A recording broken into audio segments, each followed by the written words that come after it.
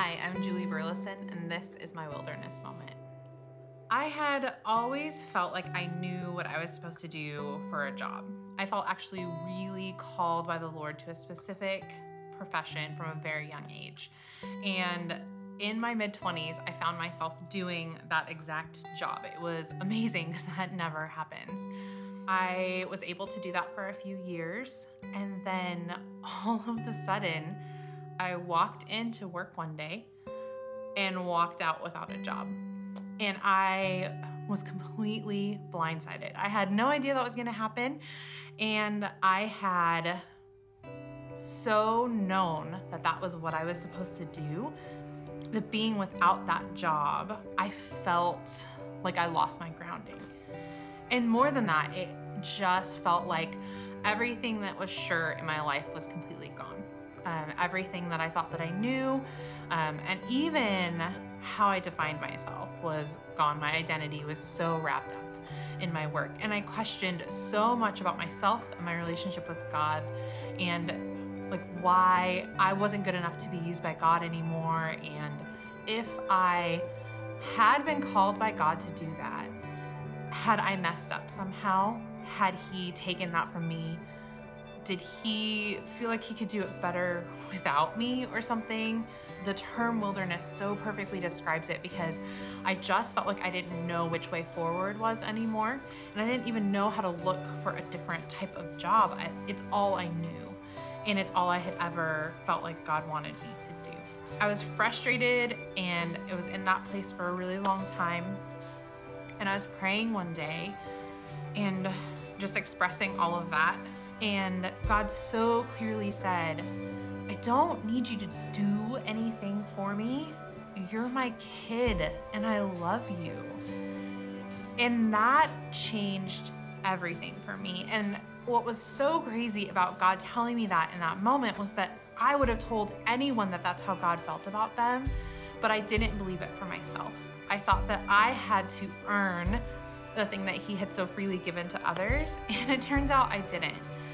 But had I not been in the wilderness, and had he not met me there, I would not have really known that for myself. And I am still a girl that struggles with striving, but I have this clear memory of God telling me how much he loves me, not for what I do, but for who I am, and setting my identity in him and not my work.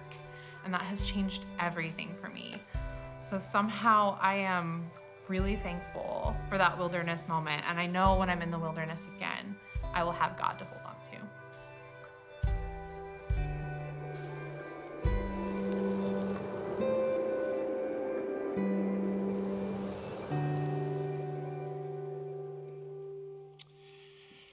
Many people in our county have experienced Julie's wilderness firsthand when it comes to job loss, especially in the last year. And if that's you and that's your wilderness space to you, I just want to remind you that God is with you, and this is what he promised. My God will supply all of your needs according to the riches, the glorious riches that are in Christ Jesus. So we've been walking through the book of Exodus. We've been walking with the people of Israel through that liminal space, that in-between transitional space between the bondage of Egypt, where they came from, and yet they're not quite in the promised land yet. So they're stuck in that in-between space. The liminal space is the wilderness transition space between where we are and where we hope to be. And each of us are in that space, both spiritually and practically right now. Practically, we've left the space of no toilet paper, but we're not quite back in our favorite restaurant yet. We're back in stores, but we still can't see each other's smiles. So we're stuck in between. Spiritually, we're in that place of being here and yet longing for that reality of heaven. I was thinking back practically to the moment when last March I'm walking into Costco, as many of us were. I roll into the store and I watch a guy in front of me grab the last pack of Charmin. And as he walked by, he looks at me and says, "You should have come earlier." I said, "You should learn how to share." He didn't, and I don't think any of us thought we would still be in this same space 11 months later. Here's where we can be grateful.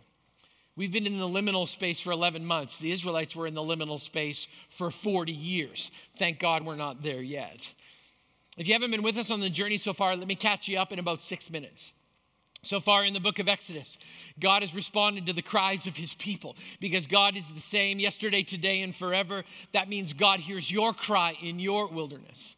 God knows your pain. He hears your cry, and he always responds, not always in what we want, but always in the way that's best for us. Secondly, God chooses and empowers a leader. He actually calls out Moses, and Moses appeals to God's empowerment. It's like, are you sure you want me to lead this? Like, really? I don't talk very well. I'm insecure. And God says, I will be with you, and I am greater than any challenge you are facing. Let me say that again. God is greater than any challenge you are facing today. And then God delivers his people from slavery and oppression. God does miracle after miracle and sets his people free. Isn't it interesting that what is a plague to one group of people is a miracle to another? I'll let you chew on that one for the rest of the week. God makes a way out of bondage. He's still doing that kind of work, but we learn that freedom often doesn't come from jumping from point A to point B, but instead there's a strategic number of steps that God takes us on. If you don't believe that, the next time we offer 12 steps of spiritual journey, you should invest some time in that journey. And then God meets his people in the wilderness. In that liminal transitional space between bondage and freedom, God shows up for his people. He shows up in a burning bush to Moses. He shows up practically for his people by providing food, water, shelter, and connection in the middle of the desert. And then he shows up in his presence. God shows up as a pillar of cloud by day and a pillar of fire by night. And then last week, we learned that God anchors his people in truth. We just skimmed the surface of the 10 commandments. We did a gut check on the top 10 and asked God to meet us in the wilderness of our inability to even pull off 10 commandments. And he met us there with grace and hope. So we've just barely touched on 20 chapters of the second book of the Bible, the book of Exodus. And now life's going to get really, really interesting because over the next number of chapters, God shapes a new community. And here's what we need to remember. At this point in history, the Israelites are nomads. They're a mobile society that moves around. They're not yet in the promised land, and we find them making laps around Mount Sinai, and this is why. It's because they're stubborn, hard-headed, opinionated, rebellious, and skeptical. And before you judge them, has anyone else seen any of those trends in our society in the last 11 months? Anybody else seen some crazy over the last 11 months in other people or in ourselves even? So God's going to lay out a plan for a God-directed community. God's going to say, this is how I want this mobile society to operate in the liminal space. What follows is verse after verse, theme after theme of what a God-directed, God-shaped community looks like. Oh, do we need to hear this kind of wisdom right now? So here they are, 7 themes. I probably could have come up with 27 themes, but here's 7 themes of an Old Testament God-directed community. God starts off by saying, I want my community to be grounded in relationship. God wanted his people to see each other actually as people. God wants our common humanity to supersede rank and status and hierarchy and class. I'm going to remind you again, though, the Hebrew nation, they knew what it felt like to be slaves. They'd experienced it. They understood what it felt like to be held against their will and to be forced into labor. If you read the first 20 chapters, this phrase will be familiar to you. They knew exactly what it felt like to make bricks without straw. In their pursuit of freedom, the Hebrews had a system of indentured servitude. It was actually a monetary way of paying off debt where you could sell yourself to another family to serve. The hard word was slavery in order to pay off debt. But I still want you to listen to God's dream of relationship that was so pure that the unthinkable could actually happen, where relationship could actually win over bondage. Exodus 21. The Bible says, but if the servant declares, I love my master and my wife and children and don't want to go free, then his master must take him before the judges. He shall take him to the door or the doorpost and pierce his ear with an awl. Then he will be his servant for life. Do not miss the personal nature of those verses. You see, we've all been slaves to sin, but Jesus came to reconnect a relationship between a sinner and a savior. And I don't know about you, but when I came to Jesus, I declared, I love my master. I want to be marked by him as a free man. For you, maybe as a free woman, to serve the one who paid for my debt with his life. I'm not going anywhere. I'm going to stay with the one who saved me. In the book Scandalous Freedom by Steve Brown, the story is told of how Abraham Lincoln stumbled upon a slave market. In that despicable location of the worst of humanity, he saw a young woman being auctioned off to the highest bidder. Lincoln actually bid on her and won. And he said he could see the anger in the woman's eyes and could imagine what she was thinking. Here's just another white man who's going to buy me, use me, and then discard me. As Lincoln walked off with his property, which is so disgusting to even say, he turned to the woman and said, "You're free." She said, "What does that mean?" Lincoln replied, "It means you're free." She said, "Does that mean I can say whatever I want to say?" Lincoln said, "Yes, it means you can say whatever you want to say." She asked incredulously, "Does that mean that I can be whatever I want to be?" Lincoln said, "Yes, you can be whatever you want to be." "Does it mean," the young woman said, "that I can go wherever I want to go?" Lincoln said, "Yes, you're free. You can go wherever you want to go." To which she replied with tears streaming down her face, "Then I think I'll go with you."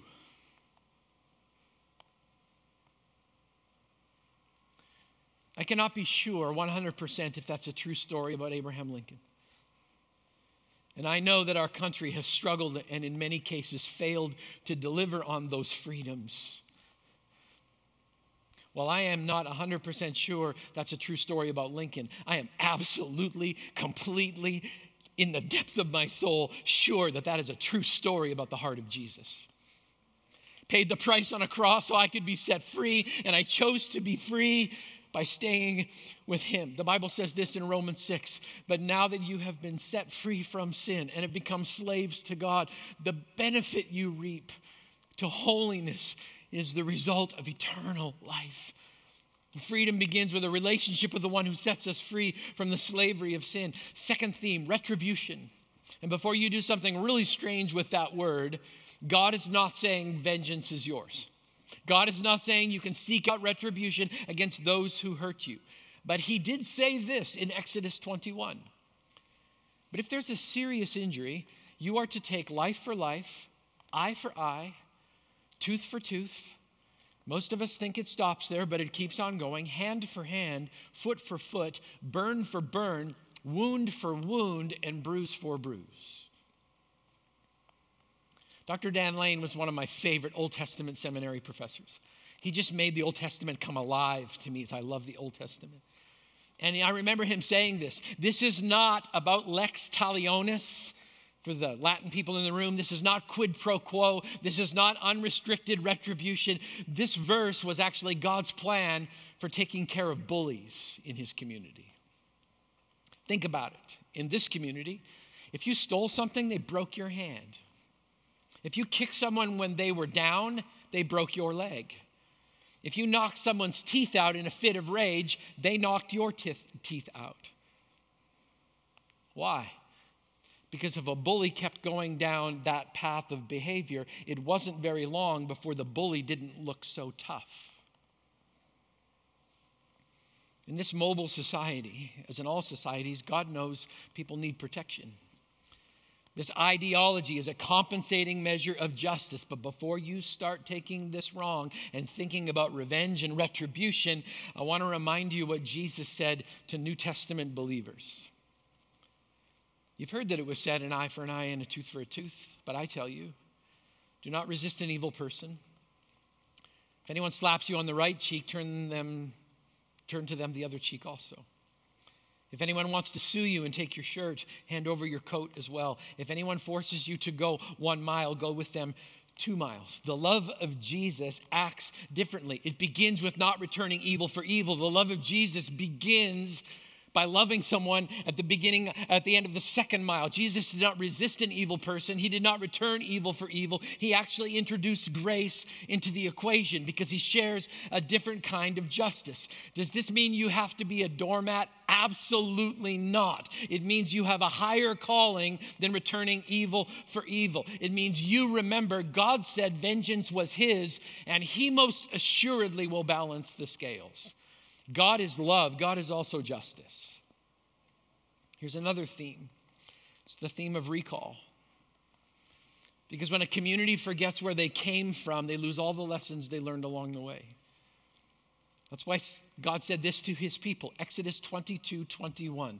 Do not mistreat or oppress a foreigner, for you were foreigners in Egypt. What's God's wisdom here? Don't forget where you came from. Don't forget what you left behind. Don't forget what it felt like to be enslaved. Don't forget the pain of that season, because if you do, you will violate the wisdom of Romans chapter 12. The Bible says, for by the grace given me, I say to every one of you, do not think of yourselves more highly than you ought to, but rather think of yourselves with sober judgment in accordance with the faith God has distributed to each of you. I remember the me that I was before I met Jesus. Thank God I am not him anymore, but I recall him. I remember the lost, broken, wounded, self-proclaimed victim who used to think everybody owes me something. For the record, no one owes me anything, because in fact, I owe Jesus everything. How about you? Don't ever forget the you before Jesus, because if you do, you'll lose sight of his amazing grace. I love this verse in Ephesians 2. But now in Christ Jesus, you who once were far away have been brought near by the blood of Christ. Here's another theme. In God's community, people are never afraid to make something wrong right through restitution. Listen to some common sense, all right? Exodus 22:6. If a fire breaks out and spreads into thorn bushes so that it burns shocks of grain or standing grain or the whole field, the one who started the fire must make restitution. Makes sense, right? Exodus 22:14. If anyone borrows an animal from their neighbor and it's injured or dies while the owner is not present, they must make restitution. It's simple. God's people make things right, even when it costs them. I've told this story here several times. When I met Raymond, he was a drug addict. And then Raymond met Jesus, and everything changed. And for years, Raymond used to sing solos with our choir, and everybody just fell in love with Raymond, because Raymond couldn't just sing, Raymond could sing. And then he came to work here and became our singing custodian. Everywhere Raymond went, he was singing at the top of his lungs. I remember the day I came into the office, and Raymond was pacing back and forth in front of my window. He came in shaking, and this is what he confessed to me. He said, Grant, when I was a drug addict, I came to church one morning, and during a communion service, I stole 2 purses to fuel my drug habit. I remember my response. I'm like, Raymond, that's cold, man. Stealing purses during communion. He's like, I know. But Raymond came because he wanted to make it right. What he didn't know is I actually knew both of the ladies whose purses were stolen. One of them worked here, and the other one was married to one of our pastors. So we arranged a meeting. And Raymond came in, shaken like a leaf. He asked for forgiveness. He offered to turn himself into the police. He offered to pay restitution for everything that was in their purses. He just wanted to make it right. And here was the craziest thing. They forgave him. And Raymond left the office that day free from both guilt and shame. I remember another young man who worked for us. God was working deeply in his life, and he actually came forward to his supervisor and said, I need to make something right. I've been clocking in and then finding a dark classroom to grab a quick nap. Came forward on his own, admitted his wrong, actually calculated how much he believed he owed the church in the time he stole, and offered to pay restitution, knowing justifiably he could have been fired on the spot. But he came forward. we actually accepted his offer of restitution and donated the proceeds to a missions project. Because that just seemed like the right thing to do. I have so much respect for people who are willing to pay whatever price they need to simply to do the right thing. Do you need to do that? The last time I preached on this theme, a lady who used to sit in the second row right here, after being off of a job for more than 2 decades, returned 4 reams of paper that she'd stolen out of the copier room at her job. 20 years later. You know what? It must have been embarrassing and it must have been hard, but I know this. She walked away free because she was willing to abide by God's standards of restitution. Whatever you need to do, here's what I'll tell you. Fear will keep you from making it right. Fear will keep you locked in that bondage. But when you trust God and do what's right, no matter what it may actually cost you, you will walk away free. You should consider that. Let's keep moving. God also wants his people to accept responsibility. Okay, listen to this and then we're going to unpack it. The Bible says in Exodus, God speaking to his people, do not follow the crowd in doing wrong. Okay, let's stop right there for a second. Do not follow the crowd in doing wrong. Boy, this will preach on so many levels. I don't care what political side you're on. We're all on Team Jesus in this room, just so we're clear, okay? We've seen firsthand what happens when people follow a crowd that's doing wrong. And I don't care where it is. I don't care what side of the political spectrum you're on. I don't even care if there's people in the crowd carrying a Jesus sign every once in a while. When the result of a crowd's actions is people being afraid for their lives or property being destroyed, it's wrong. I got 2 amens. I'm going to try that again. When people feel threatened and property's destroyed, it's wrong. Thank you. You know, I find it so interesting that God would say that to a group of nomads who every single day would join a crowd and start following it. I'm sure there were some Hebrews that were like, God, isn't this what we're doing? No, it's not, because you'll notice what it says. Do not follow a crowd in doing wrong. Here's the key. That crowd that the Israelites were in were following the presence of God, a pillar of cloud by day and a pillar of fire by night. They were in the crowd, but the crowd was following the presence of God. This is the holy kind of mob mentality. Their eyes were on the one, not on the many. And let me tell you why God put this in here. It's because he knows what's going to happen in just a couple of chapters. Moses is going to go up on the mountain, and someone in the crowd is going to say, you know what? Moses has been gone for a really, really long time. I don't know if he's coming down from that cloud or not. So why don't we do this? I got an idea. We should have a worship service. That's right. But we don't need to worship the pillar of cloud or the pillar of fire. I know. Hey, what's your favorite farm animal? Do you like cows? Let's do this. Let's have everybody give all the gold that they own. We'll melt it down, and we'll create a statue of a farm animal. And then we'll have a worship dance party around it. It's going to be fantastic. And before you know it, everybody in the crowd is worshiping a cow. And we're like, we would never do that. You've been watching the news. We just follow along. Follow along. God presses in deeper. This is what he says next. When you give testimony in a lawsuit, do not pervert justice by siding with the crowd. Don't show favoritism to a poor person in a lawsuit. Basically, just be fair and equal to both parties. If you come across your enemy's ox or donkey wandering off, be sure to return it. If you see the donkey of someone who hates you fallen down under its load, do not leave it there. Be sure to help them with it. We have this so upside down in our culture. Here's how it works in God's community. If you don't keep your donkey tied up and your donkey goes out and creates mayhem and destroys stuff, you're responsible because you own the donkey and you should have tied it up. Common sense, right?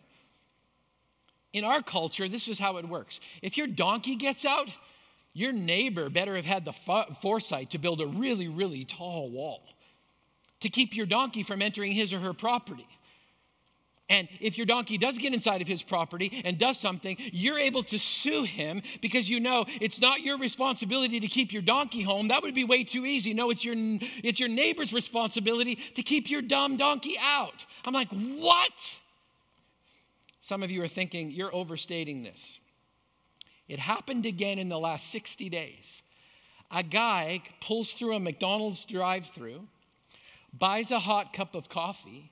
Instead of putting it in the cup holder, he puts it on the dash, pulls away, spills it on himself, sues the company because it burned him, and he won.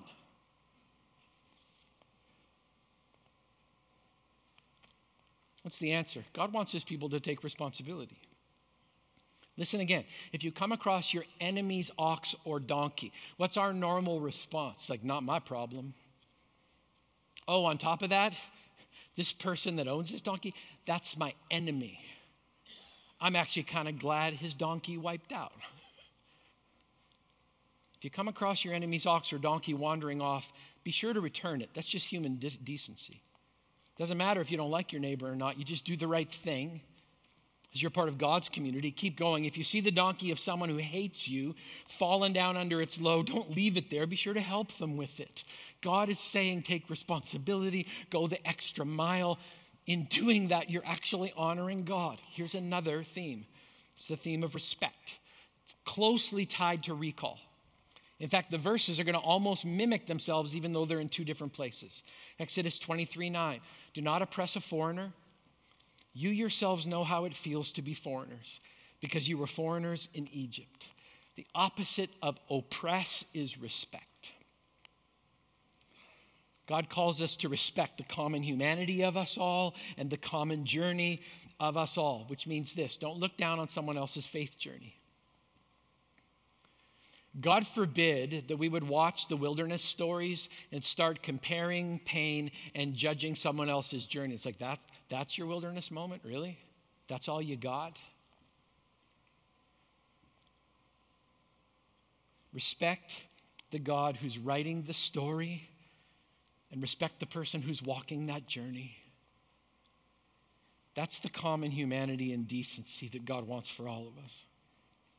Last theme. It's renew. I'm going to read just a section of Exodus chapter 23. I want you to listen to God's promise to those who are willing to renew their commitment even though they're walking in the wilderness. Just listen to the scripture. God says, see, I'm sending an angel ahead of you to guard you along the way, to bring you to the place I've prepared. Pay attention to him. Listen to what he says. Do not rebel against him. He will not forgive your rebellion since my name is in him. If you listen carefully to what he says and do all that I say, I will be an enemy to your enemies and will oppose those who oppose you. My angel will go ahead of you and bring you into the land of the Amorites, Hittites, Perizzites, Canaanites, Hivites, and Jebusites. I will wipe them out. Do not bow down before their gods or worship them or follow their practices. You must demolish them and break their sacred stones to pieces. Verse 25, worship the Lord your God, and his blessing will be on your food and water. I will take away sickness from among you, and none will miscarry or be barren in your land. I will give you a full life span. Do you know what comes next in the book of Exodus? The people of God come and they make a covenant with God. They say, we're going to obey all of these laws. We're going to do community your way. And in the chapters that follow, here's what we find out. Human beings do not do a very good job of keeping their promises.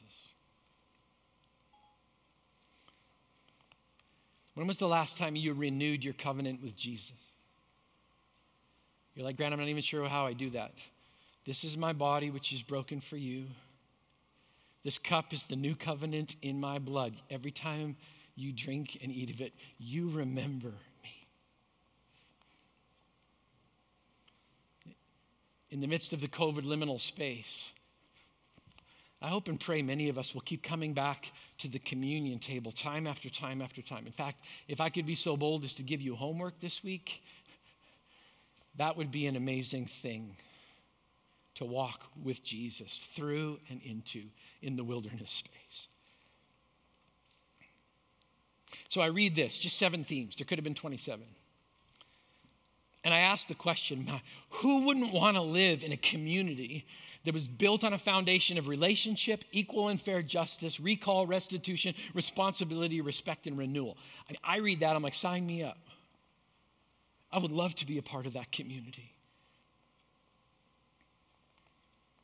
Here's what I know in the wilderness space, and so many people are in this wilderness space. When you don't know God or are not connected to a God-loving community, the wilderness can be vastly lonely and isolated. I mean, it's just so unbelievably alone. And into that, we've seen in Scripture, God promised to show up. Now we're going to press it further because his people can do the same.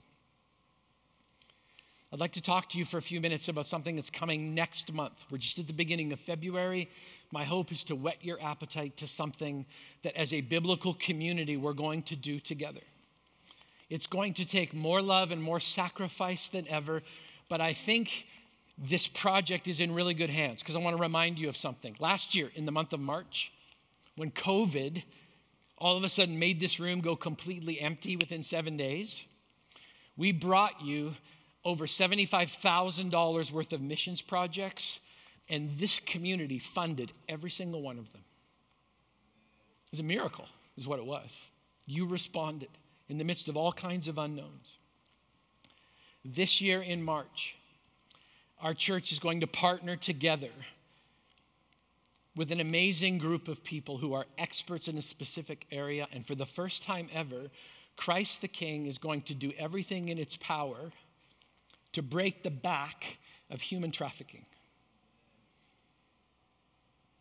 I'd like to ask you a question. How much would you be willing to sacrifice if you knew that your sacrifice was going to free either a young woman or a child from human trafficking? If you could literally save a life, how much would you consider sacrificing to set somebody else free and literally save their life? Our spiritual practice in March, what a coincidence, happens to be sacrificial generosity. And together as a church, we're going to come together. We're going to show up as a biblical community. We're going to help recondition, build, and supplement. We're actually going to create a space. We're going to create a safe home for victims of human trafficking in Belize in Central America, which I did not know is one of the hot spots of human trafficking. And we're going to create a safe place for people to go, to have their lives saved, to hear about Jesus, and to be able to live free. It's going to take all of us to do this. But I know this, when God's family shows up, people get saved. So, we look at all of these things together. And I don't know about you, but I know there are places where I just have to say, God, can you just reveal to me what I need, what I need to know? Like, is there something I need to go back and do? Is there something I need to make right? Have I disrespected someone and I need to go and make amends because I did the wrong thing? Drew, earlier in the service, led you through an ancient practice, Lectio Divina, which simply means to sit in Scripture and let God speak to you. So let me read Psalm 139. And I hope and pray that you'll keep in mind all of the 7 themes that we've already walked through today. God says, search me, O God, and know my heart. Try me, know my thoughts. See if there be any wicked way in me, and lead me in the way of everlasting. If being led in the way of everlasting means you need to go back and make amends, then just do the right thing. The enemy will try to tell you the cost will be too great. God will say, no, I will be with you. If the way of everlasting means you need to go back and take responsibility for something that you did wrong and make restitution, the enemy will say, it's going to cost you too much. God will say, I already paid that price. Make it right.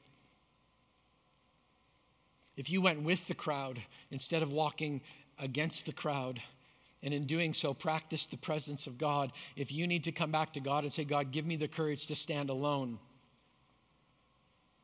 and make it right.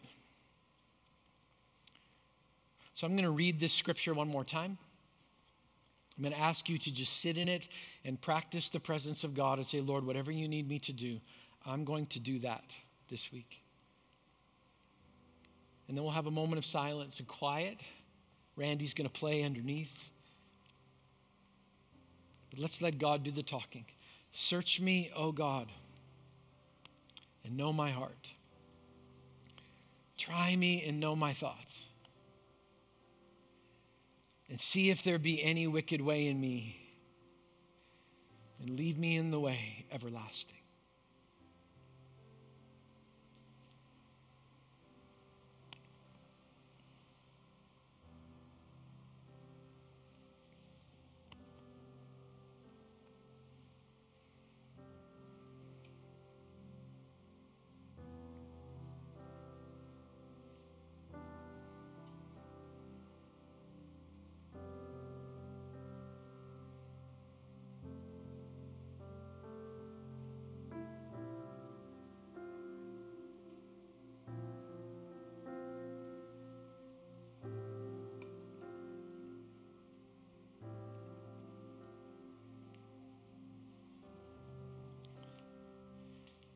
Father God, whatever you're calling us into,